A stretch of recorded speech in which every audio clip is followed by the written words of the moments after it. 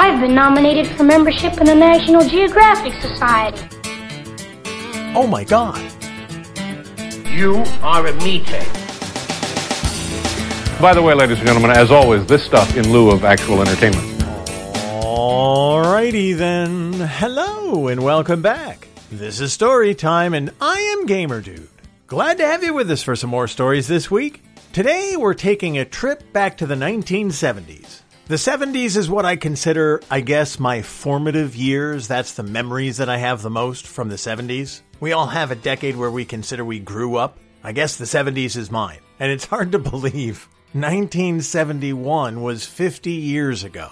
I'm not great in math, but 50 years ago, if I remember correctly, is half a century. Holy cats. But that's how long ago it was. I mean, you can't fight math. 50 years is 50 years. And the reason that I wanted to go back to the 1970s today is because one of the focuses of Storytime has always been what I grew up with. Things that I remember, things that were popular, things that were stupid. But I've never taken an episode to try to describe what the world was like in the 1970s. So that's what I'm going to do today. Now, my plan is to give you some of the things that stick out to me, things that I remember. But I'm also going to try to paint kind of a broad brush picture of the world, because the world that I grew up in, the world where I was in grade school, where I was watching TV, where I was in high school, that was a very different world than exists now. And I know I've touched on this in other episodes. I've talked about specific stores and specific things and specific activities, not like I'm not going to now, but I want to try to paint you a picture of the world. It was really different back in the 1970s. I mean, there's big things that are different, and there are little tiny things that are different too. I mean, just one example, McDonald's. McDonald's was everywhere when I was a kid. Now, this is going to sound kind of weird, but you see on the McDonald's signs where they say billions and billions served? When I was a kid, the McDonald's sign said 10 million served, 20 million served, 30 million served, and so on. I remember wondering if they were ever going to get to a billion. Obviously they did, but they would change the sign periodically. I remember the menu was so simple. You could go in and get a burger and fries and a drink for less than $1. McDonald's was a great deal. They didn't have any of these fancy meals. They didn't have McNuggets. Not when I was a kid. And breakfast. Breakfast was a new thing to McDonald's in the 70s. The Egg McMuffin didn't exist until the 1970s. Before then, it wasn't even open for breakfast. You had lunch, you had dinner at McDonald's. Egg McMuffin? What was that? That was a groundbreaking invention for fast food restaurants back in the 1970s. I've talked about telephones in the past. I did a whole episode on telephones. Telephones were big, but the only telephones that we had were either the landline in our house or the payphone on the corner. And when I say payphone on the corner, the payphones were everywhere. Nowadays, you can't find a payphone if your life depends on it. But back when I was a kid, there was a payphone on every corner, in every gas station, in every supermarket. There were payphones in the library, in the courthouses. There were payphones in the tax office. There were payphones in the lobby of just about every building. Payphones were everywhere, so you could get a hold of somebody if you needed them. And the payphones all had those rotary dials. Do you remember going to your grandma's house and finding that phone with a rotary dial? That's all there was. I don't remember exactly when we got a touch-tone phone in our house, but it was not in the 1970s. You had to do that slow-motion dial thing where you put your finger in the hole and spin the wheel around to the stop and then let it go. Yeah, that was the phone system that we dealt with. And there was no 911. There was no 911 back then. If you had an emergency, you dialed O for the operator, and then you asked for an ambulance, you asked for a police officer, but you didn't dial 911 because it wasn't a thing. And actually, the operators were there to help you. They actually had live people sitting in phone company central. I'm not even sure where the operators were, but you were always connected to a live person. Imagine that. A live person picking up the phone when you dialed O, and then you would tell that live person what you needed. I keep saying dial O. I dialed O. I dialed 0. It was the 0 on the little dial wheel, but I always thought of it as O. O for operator. Made sense to me. But the operators would also help you with other things. If you wanted to make a collect call, we've talked about that. Reversing the charges, that's what a collect call is. That means the person you're calling pays for the call. The operator would set that up for you. And you would do that if you didn't have any money in your pocket. You could go to a payphone, dial the operator, tell the operator you want to make a collect call to so-and-so, and they would dial the number. And then you'd hear the conversation. You'd hear the operator say, Mr. Smith, I have Gamer Dude on the line calling collect. Will you accept the charges? Now, collect calls were much more expensive than a regular call, but if you were in a pinch, you would be hopeful that your buddy would accept the call. You could also make person-to-person calls. That way, if you wanted to talk to a specific person, the operator was there to help you do that. I have a gamer dude calling for Mr. Smith, and if Mr. Smith wasn't there, then the call didn't go through. But that was the phone service back then. That's the phone system that we lived with.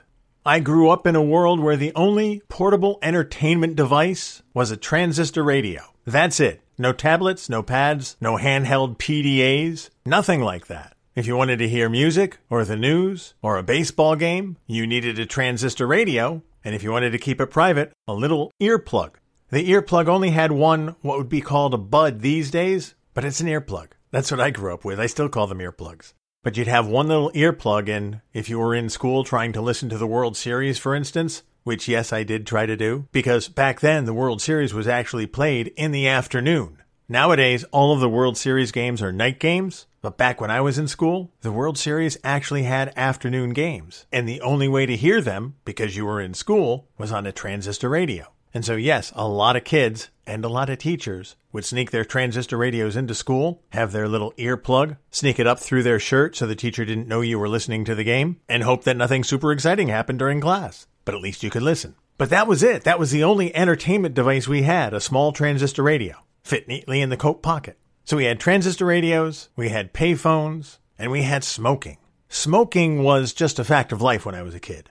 I looked it up while preparing today's episode. Half the population was still smoking in the 1970s. There were non-smoking sections in restaurants, there were non-smoking sections on planes, but smokers and non-smokers coexisted because smoking was huge.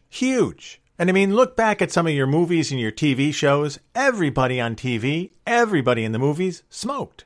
One of the interesting little things that went with smoking? Ashtrays. There were ashtrays everywhere. There were ashtrays outside businesses, of course, but everybody had an ashtray on their desk, in their house, out by the barbecue grill. Everybody had ashtrays, and ashtrays were almost like an art form. I find them at auctions. If you go to an auction at an old house, they have some very beautiful decorative ashtrays. They're very nice pieces of decorative art, for lack of a better term. Yes, they served a function, but they looked nice too. You wanted to have a fashionable ashtray in your house, and people did. And it's kind of funny when you think about it. The fashionable ashtrays of the 50s, 60s, and 70s took the place of the spittoons that were everywhere back in the 1800s. If you've ever seen an Old West movie, bars and public places would have a spittoon for people who chewed tobacco. Yes, people smoked back then too, but a lot of people chewed, and all the public places would have spittoons. Until, of course, it became less fashionable to chew and more respectable to smoke. But you find those spittoons at old auctions too. Now you find the ashtrays. And I've seen people repurpose those old ashtrays. The ashtray would be on a nice stand. Nowadays it makes a great planter because it's on a stand. It looks nice. You can put a nice little fern in it. But back in the day, ashtrays on a stand was a fixture in the house. It was a piece of furniture. I remember we had an ashtray in our house. Nobody in my house smoked. But we had an ashtray because my great-grandmother was a smoker. And so my parents had a fancy ashtray. It was actually a seashell that had been mounted in some kind of plastic base, and that was our family ashtray. We used it about once a year when my great-grandmother came to visit, but it was always out because it was just a fixture in the house. The other fixture in some houses, not ours, but in some houses, a fancy lighter. And again, you can see these in old movies and old TV shows, but people would have a fancy lighter on their coffee table, on their desk, on the kitchen counter. Not just one of those little Bic lighters. These were fancy lighters. They were substantial, like you might have a small bust of Abraham Lincoln. The head would flip back and you'd spin the wheel and light the lighter and the flame would come out where his head would be. And then to put the flame out, you'd flip Lincoln's head back. But these were the things that kind of stood out to me as things that were fixtures in houses that have just disappeared. And as long as I'm talking about houses, houses were very different back then. Nowadays, if you watch some of those TV shows where they're talking about redecorating a house or renovating a house, or if you're looking at House Hunters, everybody likes to talk about, we need an open concept. The living room flows into the dining room, which flows into the kitchen. There's no walls. Everything is open. You can be cooking in the kitchen, watch the TV in the living room, and talk to the people sitting in the living room or in the dining room or wherever. It's just one giant big room. But every house that I knew of in the 70s, the house I grew up in, all of the neighbors' houses, the houses were very compartmentalized. Did I trip over that word? Compartmentalized.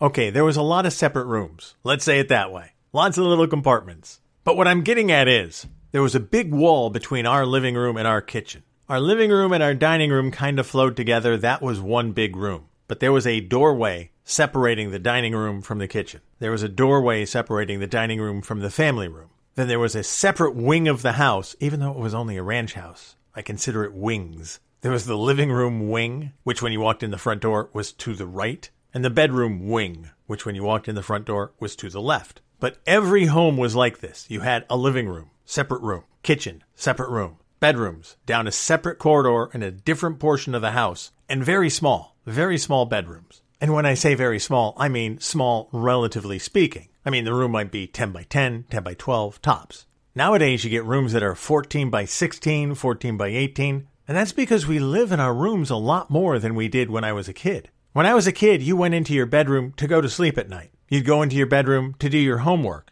but you'd be sitting on your bed doing your homework. You might have a small desk in there, and it had to be small because there was not a lot of room in the bedroom. But yeah, you'd go into your bedroom, you'd have your little desk maybe, and you'd have your bed. There was no chairs, there was no TV, there was no phone. We didn't have any of that stuff in our bedrooms. There was no room for it, number one, and number two, it was too damn expensive. TVs were not cheap. For a good portion of my life when I was a kid, we had one TV in the house. That was the 25-inch color console TV I've talked about. That was it. That was the TV. Everybody watched that TV, and whatever Dad was watching, that's what we watched. It was in the 70s that we finally got a little 13-inch black and white TV that Dad set up in the kitchen for my mom. That way she could have TV on while she was preparing dinner or doing whatever kitchen stuff she did. And yes, Mom did the dinner and did the dishes and did the traditional kitchen stuff because that's the way it was when I was a kid. Dad worked, Mom stayed at home and did the house stuff. So eventually in the 70s, Mom got a 13-inch black and white TV that Dad set up in the kitchen for her. And when I say a black and white TV, it was a black and white TV because they were cheaper. Buying a color TV was an expensive proposition. You could get a black and white TV, which was just a black and white cathode ray tube, relatively cheaply. And with my dad, he would find them at auctions or at garage sales. He wasn't paying bust-out retail for a 13-inch TV. No way. And when I say 13 inches, imagine that for a second. If you have something like a small Chromebook or a large iPad, that's probably 11 inches. Maybe you got a 15-incher. Imagine a TV for the entire kitchen that big that you had to watch from across the room. That was the size of the TV in the kitchen. But to us, that was a huge thing. Having two TVs in the house. Oh my God. And it was also a little bit of freedom for us kids. Because if Dad was watching something in the family room on the 25-inch TV and there was something else we wanted to see, we would welcome the opportunity to go into the kitchen, turn on that little 13-inch TV, and huddle around it and watch it in black and white. Why? Well, because it was something we wanted to see and we could see what we wanted to see without having to worry about Dad. Dad could watch his boring newscast and we could watch reruns of Gilligan's Island. It was great. But that was the way it was for most of the people that I knew. People had one TV in the house. Some people were lucky enough to have two. They might have one in the kitchen. If they had a rec room in the basement, they might have a rec room TV. But for the most part, people had one TV in their houses. The other thing I remember about houses, wood paneling. I've talked about this before. If you remember, it was season 2. I did a whole episode on interior decorating that I grew up with, like wood paneling. We had wood paneling in every room of the house, except the kids' bedrooms. My parents had wood paneling in their bedroom. There was wood paneling in the kitchen. There was wood paneling in the family room. Wood paneling, in case you don't know, it's basically a sheet of plywood with a fake wood veneer on it that makes it look like it's wood, but it's not really wood. I mean, it's wood because it's plywood, but I guess you were trying to capture the look of something like a log cabin, I guess. But the wood paneling was always dark. I mean, they had light-colored wood paneling, but by and large, people bought the dark wood paneling, so every room in the house was dark. I mean, yes, you could turn lights on. Yes, you could open the windows. But when every room is dark brown, it makes for a very dark house. And wood paneling was dark brown. The family room, dark brown. The kitchen, dark brown. Now, in the kitchen, my parents had 2 walls that were wood paneled, but they also had the trim done in something else that is really specific to the 70s, and that's patterned wallpaper. My parents had this shiny, colorful, orange-yellow flower pattern wallpaper on certain parts of the kitchen to go with the wood paneling. I guess to try to brighten it up a little. And when I say shiny, I mean like aluminum foil shiny. It was like a silver background with orange and yellow flowers on it. And if it sounds hideous, it's only because it was. I mean, I was a kid. I didn't care. But when I visited the house as an adult and I looked at that wallpaper, I would say, to myself, of course, Okay, there's an interesting choice. I wonder if they'll ever change that. It was a look. It was what we grew up with. We grew up with a lot of things that don't even exist anymore. You look around now, everybody's driving SUVs or crossovers. A lot of families get the minivan. Minivans didn't exist in the 70s. SUVs didn't exist in the 70s. What we had for many years was the traditional family station wagon.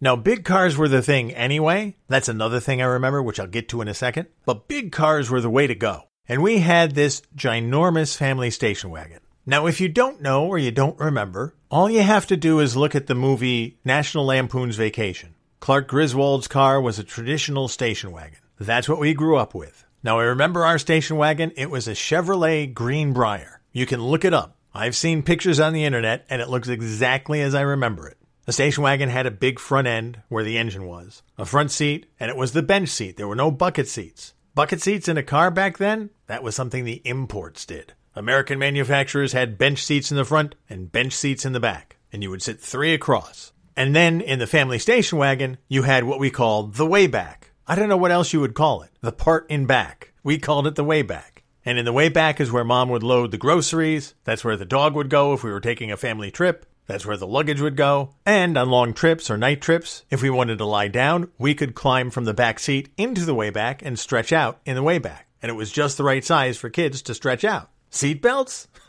Oh, what were those? We didn't use them in the back seat, and we sure didn't use them if we were lying down in the way back. We might have a blanket and a pillow, but no seat belts in the way back. But you got a good nap. We eventually got rid of the family station wagon in the 70s because there was a gas crisis in the 70s, and the price of gas skyrocketed. Now, this may blow your mind a little, but the price of gas skyrocketed from something like 35 or 36 cents a gallon to about 75 cents a gallon. I know, that sounds cute, right? Oh, 75 cents a gallon? But that was a huge jump, obviously, more than double. I remember the oil embargo. I remember gas lines. I remember them restricting days you could buy gas on. If you had an even number license plate, you could buy on even number days. If you had an odd number license plate, you could buy on odd days. But with the price of gas going sky high, my dad, ever aware of how much things cost and trying to budget things, he knew it was time to get a car that got better gas mileage. Now, we did have 2 cars. The station wagon was for Mom to drive around, do the shopping, haul the kids. My dad had a car to go to work. Now, I don't remember exactly when they got 2 cars, but I remember one of the first second cars that my dad had was a Volkswagen Bug he bought at an auction. Yes, my dad would buy cars at auctions. It was an estate sale. Somebody was getting rid of an old Bug, and that's what my dad bought for his second car so he could commute to work. I don't even remember the year of it. I just remember it had 4 cylinders and got great gas mileage, and my dad was tickled to have it. But he also made the decision to get rid of the big family station wagon because it was a gas guzzler. I'm sure it was an 8-cylinder engine, and I'm sure it probably got 12 miles to the gallon. My dad decided to replace the station wagon with a Volkswagen bus. Now, the Volkswagen bus was the van that Volkswagen put out. Basically, it was a large refrigerator box on wheels. It had 2 front seats, bucket seats. It had a middle seat, obviously in the middle, and then it had a 3-person seat in the back. Basically, the first minivan.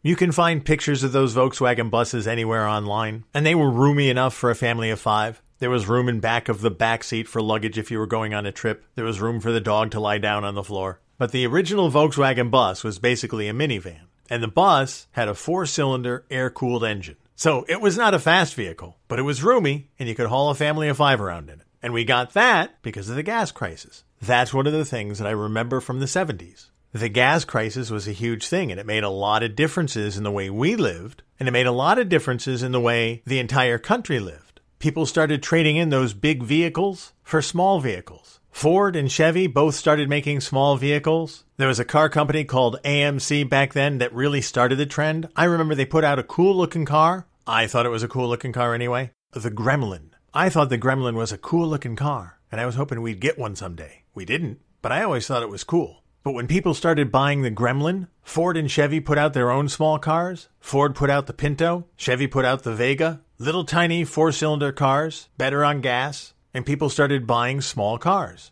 That's when Toyota came over, the Toyota Corolla. That's when Nissan came over, the Nissan Sentra. Actually, Nissan was Datsun back then. But that's when small cars started making inroads in the U.S. I mean, before the 70s, it was those big 8-cylinder Cadillac-type cars. You'd have the Plymouth Fury. You'd have the Buick Regal. Oldsmobile was a big name. Pontiac was a big name, and they all had big cars. And then gas got expensive in the 70s, and people started buying small cars. Of course, the small cars did have their problems. Go ahead and look up the Ford Pinto. There was a little problem with the manufacturing. They actually put the gas tank in a bad spot, so that if you hit a Ford Pinto from behind at just the right speed, it would blow up. Yeah, there were all kinds of lawsuits about that. But at least it was fuel efficient.